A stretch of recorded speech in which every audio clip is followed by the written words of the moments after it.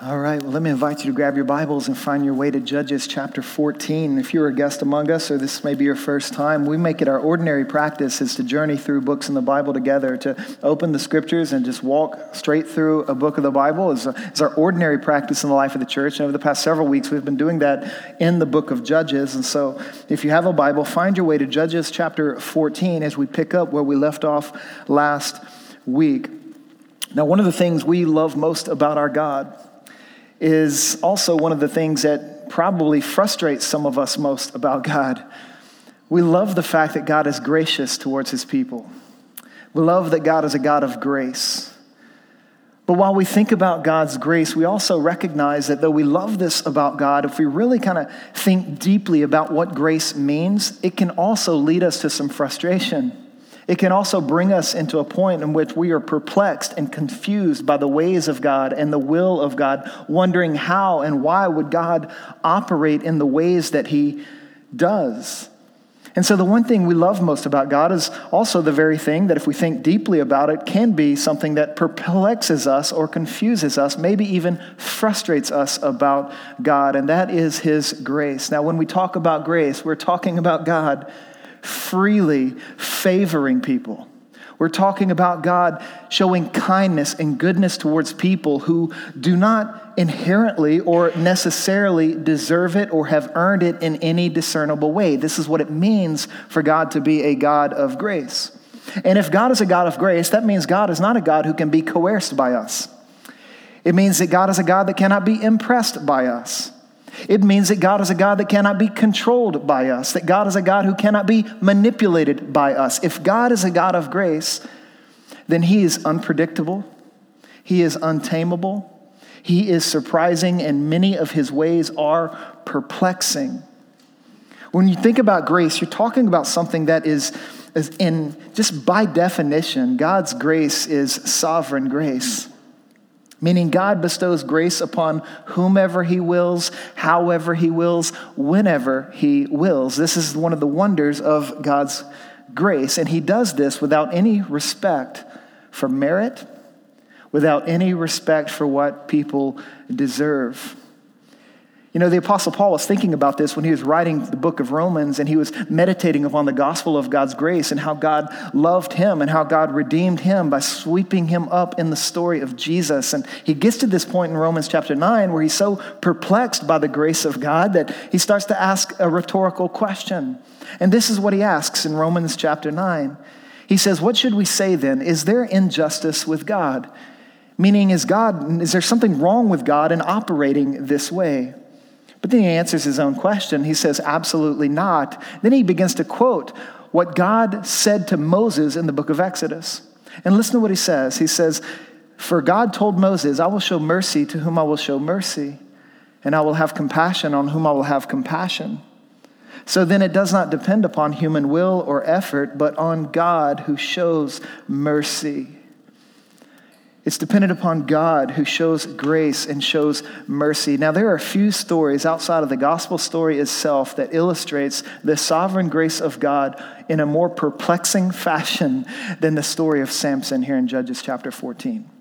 Because in Judges chapter 14, God is operating in the life of a man that you and I can look at and think, why in the world would God bless this man in this way? Why would God use a guy like that to accomplish such incredible things and to experience such wonderful power in his life? Why would God do that in a guy whose character seems to be so corrupt and so undeserving of God's activity and of God's provision and of God's power? You see, the story of Samson is a story that showcases the God of sovereign grace. It's a story that if you read closely, you might be frustrated by it. But my hope is that if you read this story closely and you begin to see the God of sovereign grace, you won't stay perplexed. Instead, your perplexity will turn to praise. Instead, you scratching your head in curiosity, how can God be like this and operate like that? Instead, you take all of that and you turn it over to praise and wonder, awe, that you would be humble before this God that we are learning about in the story of Samson. So here you have Judges chapter 14. We're going to cover a long swath of text. And if you're with us last week, Judges chapter 13 told us about the birth of Samson. And if you remember from last week, Samson's birth was a miracle birth. That God showed up to a couple who had never had kids before, a woman who was barren, unable to have kids. And God said, I'm going to do a miracle in you. I'm going to give you a baby. A child is going to come to you. And this is going to be a special child. And if you remember, God would tell Samson's parents that this baby is to be a Nazirite from birth. That means this baby was to be consecrated completely to God, that this child would belong to God and serve a special purpose. So you come to the end of chapter 13 and everybody's hopeful, everybody's excited, everybody's thrilled about the birth of this child. Well, this child must grow up to become a wonderful man, an admirable man, a respectable man, a trustworthy man. But then you meet the man. You meet the man in chapter 14 and you find that Samson is so far from being a respectable, honorable, imitatable person. In fact, when you step into chapter 14, you're going to see a man who, of all the judges, of all the deliverers that God raises up in the book of Judges, Samson is by far the most flawed. He's by far the most corrupted judge out of all the judges in this book. And he's so corrupt, he's so flawed in his character, you cannot help but notice this dramatic disconnect between his calling and his character, between what God said he would do and what he was supposed to do, and then his character being so far disconnected and removed from his calling, it's not even funny. In fact, it's so dramatic, you're wondering, well, surely God is going to give up on this guy. Surely God isn't going to use someone like this. And then that's where, at that point, is when you begin to see God as a God of sovereign grace. And he doesn't operate according to the boxes that we oftentimes put him in our Christian faith.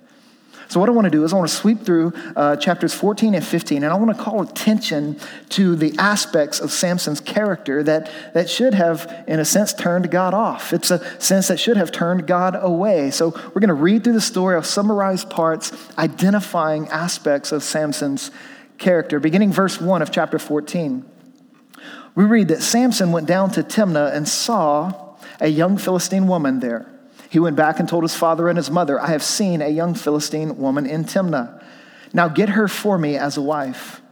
But his father and mother said to him, can't you find a young woman among your relatives or among any of our people? Must you go to the uncircumcised Philistines for a wife? But Samson told his father, get her for me. She's the right one for me. Verse 4, now his father and mother did not know this was from the Lord, who wanted the Philistines to provide an opportunity for a confrontation. We'll come back to that in a minute. At that time, the Philistines were ruling Israel. Samson went down to Timnah with his father and mother and came to the vineyards of Timnah. Suddenly a young lion came roaring at him. The Spirit of the Lord came powerfully on him, and he tore the lion apart with his bare hands, as he might have torn a young goat, obviously. But he did not tell his father or mother what he had done. Then he went and spoke to the woman because she seemed right to Samson. So there's a couple things that begin to show up in Samson's character really on in the story. The first of which is that Samson seems to be a very impulsive guy. He's a very impulsive guy. He lives according to his senses. This is called attention to right off the bat, where we're told about Samson seeing this young woman, and then we're told that she seemed right to him. Another way of translating that literally is that she was right in his own eyes. He was an impulsive guy driven by his senses. He wasn't a man of faith. He wasn't a man who was walking by faith in his God, trusting in what God had declared over him in chapter 13. Instead, he's now grown up and he's living according to his senses. He's a very impulsive man driven by his desires. What's interesting about this point is when you step into, you move further in the book of Judges, and you're going to find that Samson basically illustrates what the people of Israel were like at this time. You get into chapter 17 and you read the description. The people of Israel did what was right in their own eyes. The same phrase that's found at the end of verse 7. But then you get into chapter 21. The same phrase shows up there, that Israel did what was right in their own eyes. Much like the whole nation of Israel, Samson was an impulsive personality. He was more sensual than he was spiritual, and this is going to cause him a lot of problems in his story. But not only is he impulsive in this story, he's also unteachable. Because when he sees this young Philistine woman, he's attracted to her, he wants to marry her, his mom and dad step up. They tried to intervene. They tried to speak some wisdom into his life, but he's not hearing it in verse 3. They approach him and says, why are you going after a Philistine woman? Isn't there someone who is a part of the people of Israel, someone who trusts in Yahweh and believes in the Lord?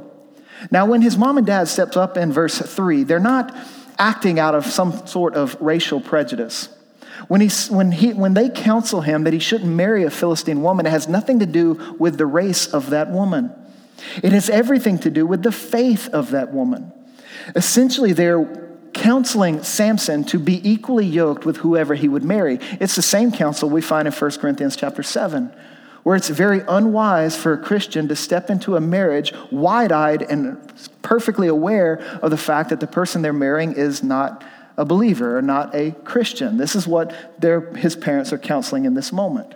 We know this because Moses married a non-Jewish woman, and there was nothing wrong with his marriage. We know this because the book of Ruth, which follows on the heels of the book of Judges, is also the story of a woman who wasn't Jewish, but yet she would marry a Jewish man. And that family would be a very special family in the storyline of the Bible, because actually their marriage would lead to the birth of the Messiah, birth of the Savior. So it's not a racial dynamic here. It's a spiritual dynamic. And they're counseling their son. They're trying to speak wisdom into his life, but he's not hearing it because he is unteachable. So you have an impulsive guy, you have an unteachable guy. Then you pick up in verse 8. It says, after some time, when he returned to marry her, that is this young Philistine woman, he left the road to see the lion's carcass, and there was a swarm of bees with honey in the carcass. He scooped some honey into his hands and ate it as he went along. When he came to his father and mother, he gave some to them, and they ate it. But he did not tell them that he had scooped the honey from the lion's carcass. What you begin to see about Samson in this moment is that he was also irreverent. He was irreverent in the sense that he showed no respect for the commands of God in his life. As a Nazirite, he wasn't to come in contact with any carcass, any dead body. Here now he's scooping honey out of the belly of a carcass. But not only is he showing no respect for the commands of God, he's showing no respect for his parents' conscience. Because he would take that same honey and bring it to them and give it to them without telling them where it came from. He knew good and well that this honey came from a place that would have, in their minds, they would have considered to be defiling. It would have affected them in a negative way. So here you have Samson, this young, impulsive, unteachable guy, also being irreverent, showing no respect for God's commands and no respect for the consciences of those around him, including his mom and dad, his parents who loved him more than anyone else in the world. Then you pick up verse 10, and they get to the point where the wedding is going to take place, and they throw a bachelor party. And all these people show up, all these men come in verse 11, these 30 men come to accompany Samson. And then verse 12, Samson, uninitiated, unsolicited, says to everyone there, let me tell you a riddle. If you can explain it to me during the 7 days of the feast and figure it out, I will give you 30 linen garments and 30 changes of clothes. But if you can't explain it to me, you must give me 30 linen garments and 30 changes of clothes. Tell us your riddle, they replied. Let's hear it. So he said to them, out of the eater came something to eat, and out of the strong came something sweet. And so Samson puts down a wager. He says, I'm going to share a riddle, and we're going to have some stakes in play, because essentially Samson wanted some new underwear and some new suits. So he made up this riddle to kind of win that. But he also tells them that if I lose, and if you guys figure out the riddle, then I'm going to give you all of this. And then he comes up with a riddle that was quite honestly impossible for anyone to figure out. There was no way any person in that room could have figured out the riddle, because that riddle was tied to his encounter with the lion in the wilderness. And so nobody knew about that, not even his mom or his dad. So essentially what you begin to discover about Samson's character at this point is that he was highly manipulative.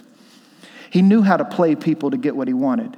He knew how to set people up to fail so that his desires could be fulfilled. In this case, his desires for some clean underwear and some new suits. So he's being very manipulative and coming up with this riddle, because no one in the room could have known the answer to this riddle. It's not unlike when Bilbo meets Gollum in the mountains. If you're familiar with the story of the Hobbit, he and Gollum get into a riddle war, a riddle exchange, and then suddenly, right before Bilbo's about to lose, he says, what's in my pocket? And Gollum, there's no way he can know what was in his pocket, but he gave him 3 guesses. He guessed wrong every time. Bilbo won and was able to get away with the ring. That's essentially what's going on here. Bilbo in that moment was being somewhat manipulative and sneaky, and here Samson is being manipulative and sneaky. So we're told after 3 days that they were unable to explain the riddle, and then on the 4th day they said to Samson's wife, the 30 men that were in attendance, they go to her and say, "Persuade your husband to explain the riddle to us, or we will burn you and your father's family to death." Now that sounds extreme. It's a little extreme for a wager over underwear and clothing, but this was the world of judges. This was the brutal world that they were a part of. And so these people threatened to kill her and her father's family. Then they asked the question, "Did you invite us here to rob us?" So Samson's wife came to him weeping. Of course she's going to cry about this. And said, "You hate me and don't love me. You told my people the riddle, but haven't explained it to me. Look," he said, "I haven't explained it to my father or mother, so why should I explain it to you? If they don't know the answer to the riddle, why should I have explained it to you?" But then she kept crying for 7 days of the whole feast. She kept weeping through the feast. She wasn't very excited about what was happening. And then eventually, at the end of verse 17, we're told that she nagged him so much. She nagged him so much that eventually Samson broke. And he explained the riddle to her. She goes and tells it to her people on verse 18. On the 7th day before sunset, the men of the city said to him, "What is sweeter than honey? What is stronger than a lion?" They knew the answer. And then Samson, who's quite a wordsmith in this story, he says, if you hadn't plowed with my young cow, you wouldn't know my riddle. Now, if you're a newlywed or newly married, referring to your wife as a young cow is never a good thing. I don't know how that worked back in the day, but that's what he says there. Basically, because of their relationship, her relationship with those men, they were able to figure the riddle out. But then in verse 19, something surprising happens. We're told that the Spirit of the Lord then came powerfully upon Samson. And then Samson goes down to Ashkelon. He goes to a different town and he kills 30 men. He stripped them and gave their clothes to those who had explained the riddle. In a rage, you might want to make note of that word, in a rage, Samson returned to his father's house, and his wife was given to one of the men who had accompanied him. So not only do you find Samson to be impulsive, unteachable, irreverent, manipulative, here you're discovering just how volatile he is.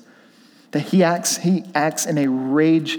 He acts outrage in this story. He responds in a way that is shocking to everyone involved. He's very volatile. And his volatile personality will really spill out and come to a head in chapter 15, if you look at 15 verse 1. Because we're told that sometime later during the wheat harvest, Samson decides he wants to make up with his wife. And so he grabs a young goat and he brings it to her house. Instead of flowers, he brings a young goat. I guess that's what they liked back in the day. He takes this young goat as a gift, visits his wife, and says, "I want to go to my wife in her room." But her father would not let him enter. "I was sure you hated her," her father said, "so I gave her to one of the men who accompanied you. Isn't her younger sister more beautiful than she is? Why not take her instead?" You see, his father-in-law knew how volatile Samson is, and he wanted nothing to do with this guy. He wanted to appease Samson. So although he's given his wife to another man, there's a younger sister there that he offers to him, hopeful in hope that that would appease him and he would not erupt again like he did earlier. Well, verse 3 says that Samson said to them, "This time I will be blameless when I harm the Philistines." So there was something about what Samson did earlier that made him blamable. There was something about the way he responded by killing those 30 men in Ashkelon that made it not right, that he was culpable. He felt blame, that he didn't do something that was considered right, even though he was empowered by the Spirit to do it. And then you get here and he says, "This time I will be blameless."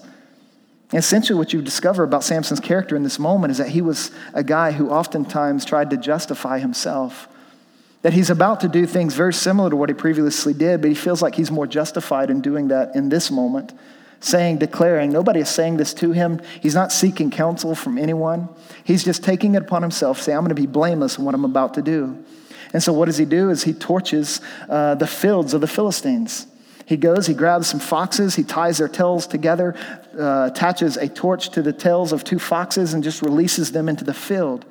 Now, this is an ingenious strategy to burn some wheat fields and to burn some grain fields, because if you just kind of attached one torch to one tail of a fox, That fox is going to run through the fields in kind of a straight line, and the flames aren't going to get very far and very wide.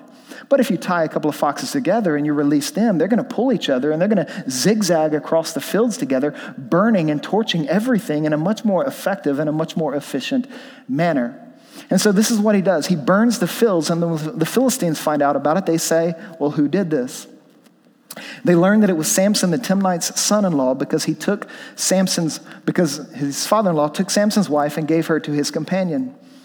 So the Philistines went to her and her father and burned them to death. So the very consequence that was threatened to the girl and her family in chapter 14, it actually comes to fruition in chapter 14.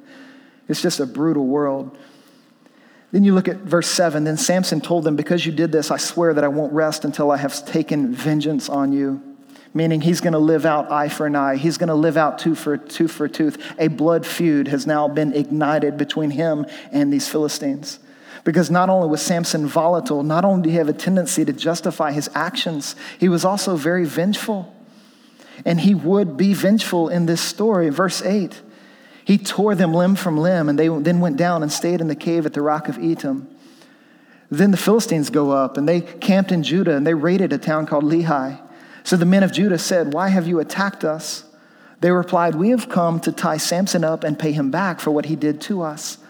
Then 3,000 men of Judah went to the cave at the rock of Etam, and they asked Samson, don't you realize that the Philistines rule over us? What have you done to us? He answered, I have done to them what they did to me. And they tell him, well, we've come to tie you up and to hand you over to the Philistines. What you begin to discover about Samson in this moment is that he was a loner, that he had no friends in Israel. Nobody had his back. He was all on his own, probably because he was such a selfish, volatile, manipulative man of a flawed character. He had no friends, he had no community, and his own people are now going to tie him up and hand him over to the Philistines. So they do that. Then when you drop down to verse 14, listen to what happens. When he came to Lehi, the Philistines came to meet him shouting. The Spirit of the Lord once again came powerfully on him, and the ropes that were on his arms and wrists became like burnt flax and fell off. He found a fresh jawbone of a donkey, reached out his hand, took it, and killed 1,000 men with it. Supernatural power, supernatural strength, supernatural endurance. But then in verse 16, he writes out a song. And listen to his song. He says, with the jawbone of a donkey, I have piled them in heaps. With the jawbone of a donkey, I have killed 1,000 men. Now, the rhyming and the scheming doesn't come through very well in English. The word for donkey and the word for heaps and the word for like a lot of men, they're all basically, they sound the exact same in Hebrew. So one of the best equivalents I could probably think of in light of this to translate is, with the jawbone of an ass, I have piled them in mass. With the jawbone of an ass, I have killed a mass. That's kind of the idea here. And so he writes this little poem and he throws it out there. But then notice what he does in verse 17. When he finished speaking, he threw away the jawbone. It's like he was dropping the mic and walking away. He felt very proud of what he had accomplished, very proud of what he had done. But then when you get to so really what you find here is another flaw in Samson's character. Because although the Spirit of the Lord came upon him and empowered him to overcome the Philistines, when he wrote out his song, who is he celebrating? The only person he is celebrating in that song is himself. He's boasting in what he had done and what he had accomplished. He gives no reference to his God, no reference to the Spirit's power. And so another flaw in his character is the fact that he was a self-absorbed man. He was entirely self-absorbed. Therefore, he gives no thought. He gives no credit. He gives no attention to God. In fact, all through chapters 14 and 15, Samson doesn't talk to the Lord one time. He isn't spoken to by the Lord one time. He's entirely self-absorbed.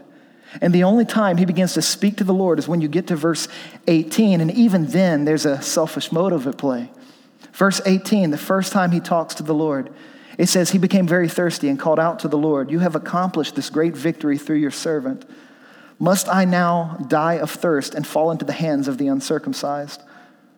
So God split a hollow place in the ground at Lehi, and water came out of it. He needed water, God gave it. After Samson drank, his strength returned and he revived. That is why he named it Enakari, which is still in Lehi today. And he judged Israel 20 years in the days of the Philistines. The only time Samson talks to the Lord in this story is when he needs the Lord. It's a very convenient relationship. It's a very convenient interaction that Samson would cry out to the Lord in his time of need. But what's remarkable is that God responded with grace.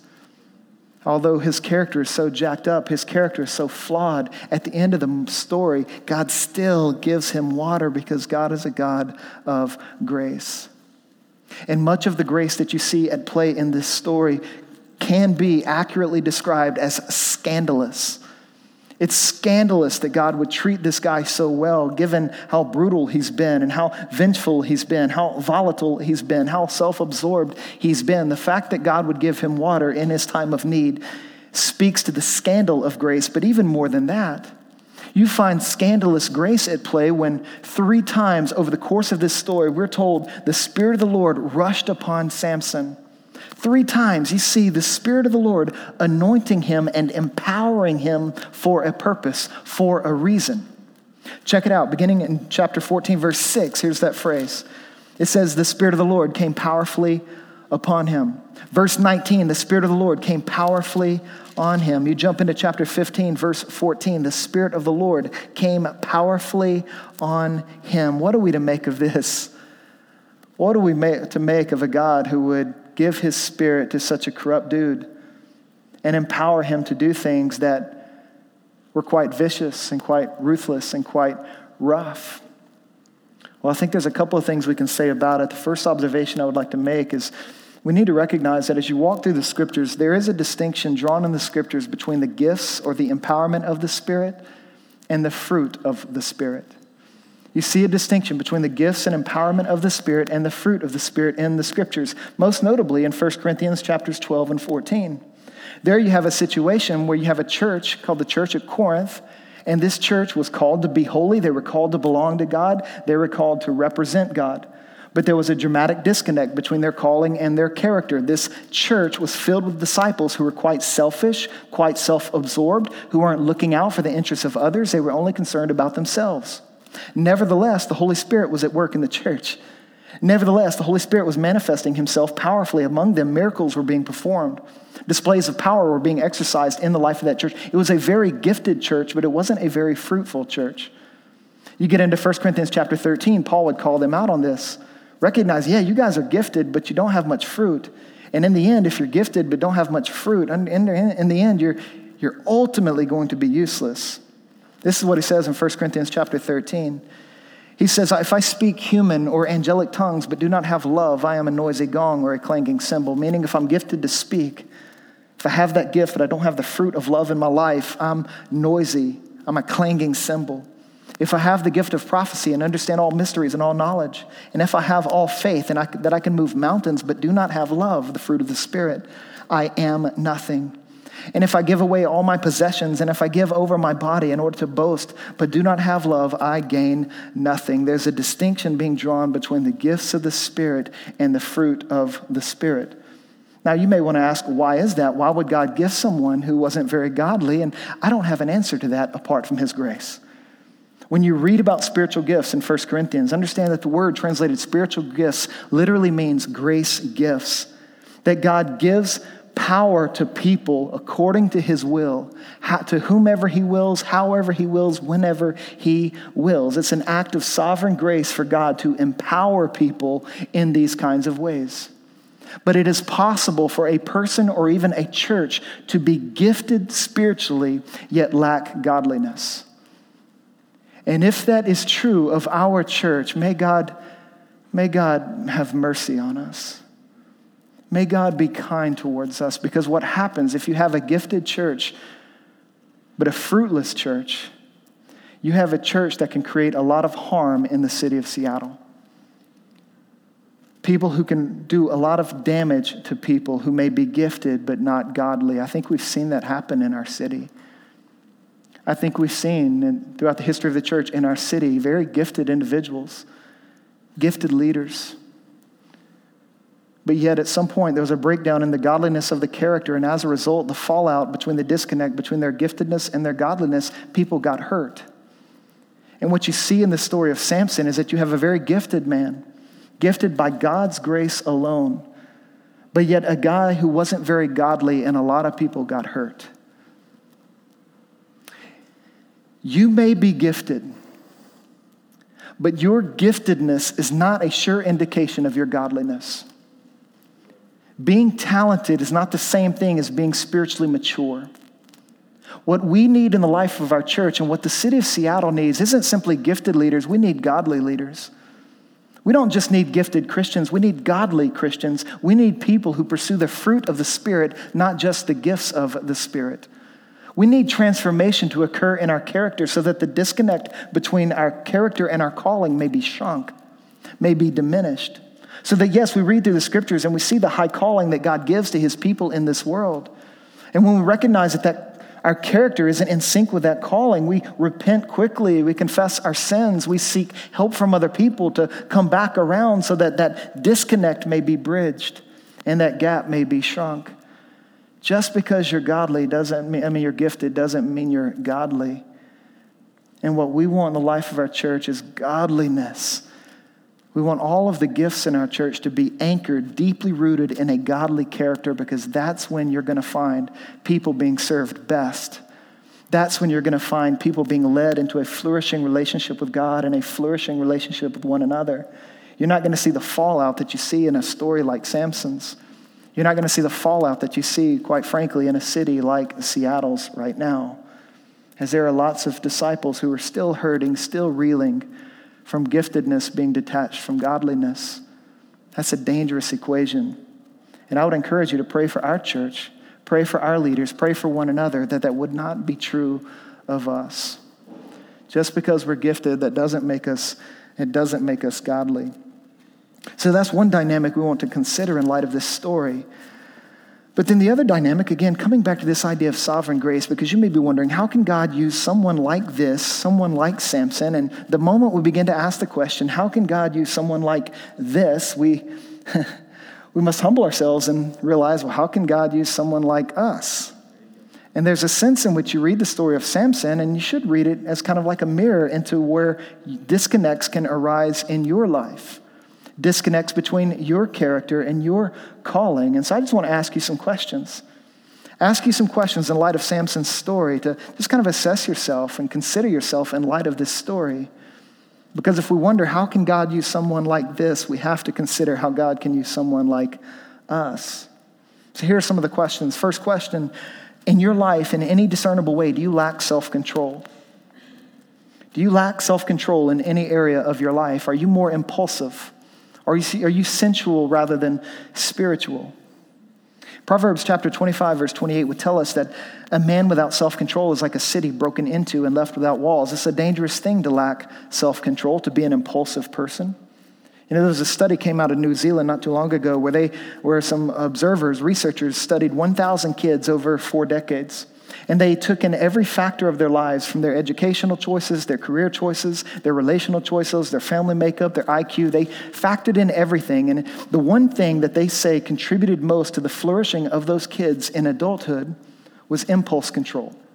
Out of all the things in their life, impulse control was the one factor that anchored them most in the world that is. Self-control is a very important thing, but it's something that many of us may be lacking, and if we're lacking, it can be devastating. So we want to ask, do our lives lack self-control in any area? Another question, are you teachable? Are you a teachable person? Are people allowed to ask you questions? Are people allowed to engage you in conversations that could lead you to learning new truths or discovering new truths? Are you a teachable disciple? Another way of thinking about this is, if in your discipleship, do you only ask questions because you're seeking a certain answer or because you are seeking answers? If you're asking questions in a search for a certain answer, you're not very teachable. But if you're asking questions because you're sincerely seeking answers, that qualifies as a teachable spirit, and that's a healthy, holy, humble thing. So you want to consider whether or not you're teachable. Another question, do you respect God's commands? Do you have respect for the commands God gives us in the scriptures? But not only do you respect his commands, do you respect other people's consciences? When it comes to more gray areas that aren't clearly spelled out in the scriptures, when it comes to the various freedoms that we have in Christ, and you find that somebody's conscience is bothered by something that doesn't bother yours, are you quick to exercise self-restraint? Are you quick to kind of put yourself under a restraint for the sake of another person? That's what it means to be sensitive to another person's conscience. That's what it means to be the opposite of Samson, who was irreverent. But then also a question, do you use people to get what you want? Do you find yourself calculating your speech and calculating your questions because you have an end in mind and you're trying to solicit this end by how you arrange your words and put them together and the way you approach another person? Do you manipulate people in the way that you interact with them? Another question, are you easily and often outraged? Are you easily and often outraged? Remember, Samson was outraged because he lost a bet. And I'm sure there are things that are just as silly that we get outraged and angry over. Another question, do your feelings lead you to self-justify? Are you constantly defending yourself? Anytime somebody might raise an issue or ask you a hard question that might hit too close to home, are you quick to throw up the defenses and justify yourself and to discredit whatever it is they're bringing up in your life? Let me say this, if somebody approaches you and they ask you a hard question that identifies maybe a character flaw in you, instead of quickly justifying and defending yourself, what if you just kind of step back for a moment? And what if you went to an objective third party and you asked them, hey, this was brought to my attention recently, and is this true in what you have observed in me? Instead of defending yourself, why don't you humble yourself and try to move towards growth and find out whether or not there's any credit or any weight in whatever accusation or whatever observation has been brought to you. Another question to consider is, are you vengeful? And there are many ways to be vengeful. It doesn't require you taking a jawbone and slaughtering a bunch of people. You are vengeful every time you harbor bitterness in your heart towards somebody who's offended you. You are vengeful every time you are resentful of someone who has harmed you, and you withhold forgiveness from them. That is a form of vengeance that we must check. That's a form of vengeance that we must confess and repent of. It's not godly. Other question, are you sinking into community? Or is your relationship with Jesus all about you and Jesus? If your relationship is all about you and Jesus and not a we and Jesus dynamic, chances are you're not sinking into community and you're living a Lone Ranger lifestyle, and that lonely approach to life isn't good for you. And it's not good for anyone else. Proverbs chapter 18, verse 1 would put it this way. It says, it's almost as if the writer of Proverbs had Samson's story in mind. Because the writer says, one who isolates himself, that is, one who lives a lonely life, who doesn't sink into community, pursues selfish desires. There's nobody around them that can check them, that can call them out, that can help put up a block so they're not pursuing selfish desires. He goes on, he rebels against all sound wisdom. In other words, he's living a foolish life. Living a single life in the sense that you're detached or isolated from community is a foolish way to live. But then another question, are you overly preoccupied with yourself? Are you preoccupied with yourself? There was a New York Times article published by David Brooks, a guy who I like a whole lot, and he talks about what some of the dangers of being self-preoccupied. And this is what he says. He says, self-preoccupied people have trouble seeing that their talents come from outside themselves and can only be developed when directed towards something else outside themselves. Enclosed in self, they come to believe that their talents come from self and are, for themselves, locked in a cycle of insecurity and self-validation. He says their talents are never enough and they end up devouring what they have been given.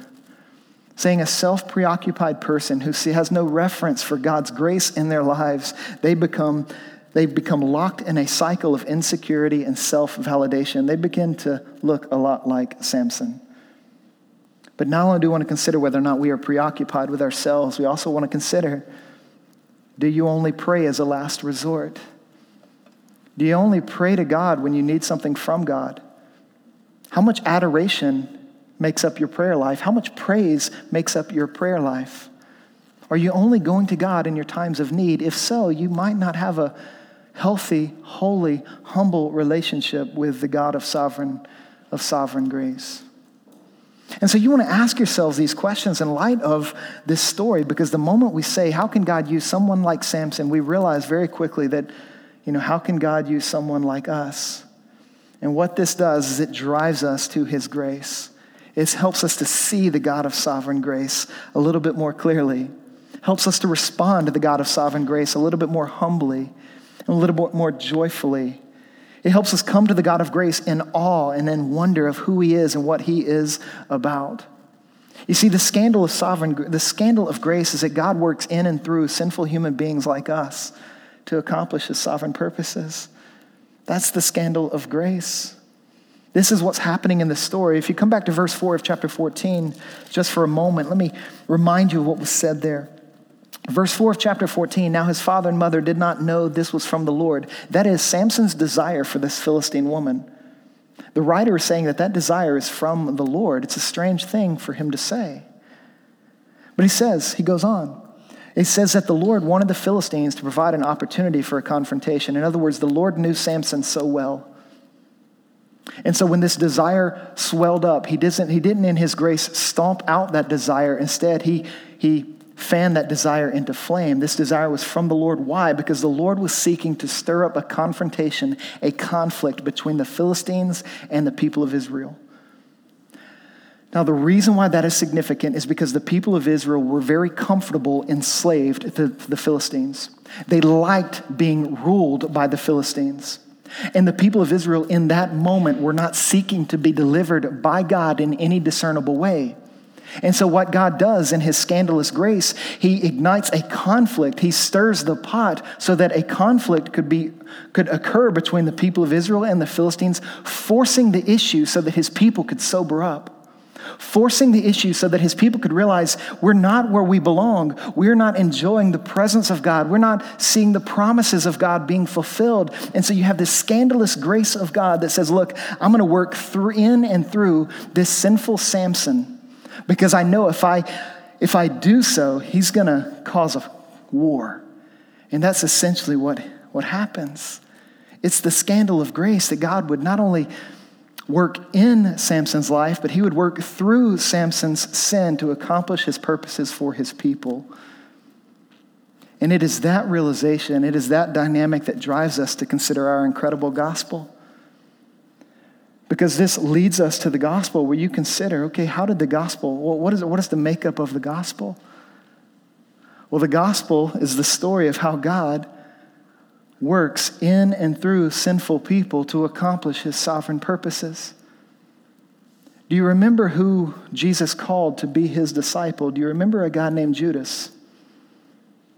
Do you remember this guy who would be referred to as a child of the devil, this guy who would be the betrayer of Jesus? Yet Jesus called this guy into his fold. And the way Jesus talks about Judas in the Gospels, the way the Gospels would talk about Judas, it leads us to believe a very similar dynamic is occurring there, where God is working in and through the sinful choices of a human being to accomplish his sovereign purposes. And he would use Judas to lead his son to the cross. And in a brilliant stroke of grace-filled irony, God would use the sinful choices of human beings to send Jesus to the cross so that human beings might be saved and delivered from their sinful choices. It's a remarkable sovereign grace. It is a mind-blowing reality of God. This is why when you get into Acts chapter 2, you read that verse that puts together the sovereignty of God and the death of Jesus along with the culpability of human beings. Acts 2, verse 22, men of Israel, hear these words. Jesus of Nazareth, a man attested to you by God with mighty works and wonders and signs that God did through him in your midst, as you yourselves know. This Jesus, and here's the sovereignty of God, delivered up according to the definite plan and foreknowledge of God, meaning God killed Jesus. God planned for his crucifixion. Well, how did God get his son to the cross? Well, he worked in and through the sinful choices of human beings that would crucify him, that would rebel against him, that would wage war in response to the presence of Jesus in Jerusalem. That's essentially what God does in the gospel. You hear this, and I don't know how your heart responds to this dynamic, and I don't really know how to encourage your response to this story. There's not really a real clean takeaway to say, okay, in light of this, do you go do this? No. This is one of those stories that brings us to a point where the only real response we can give is a response of humility, is a response of gratitude.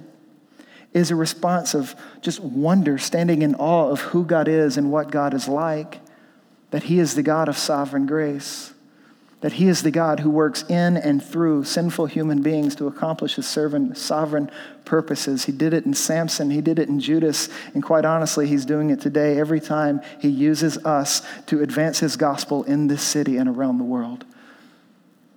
We worship and we serve a God of sovereign grace. The gospel reminds us of that. The gospel roots us in that. The gospel assures us of that. Let's pray.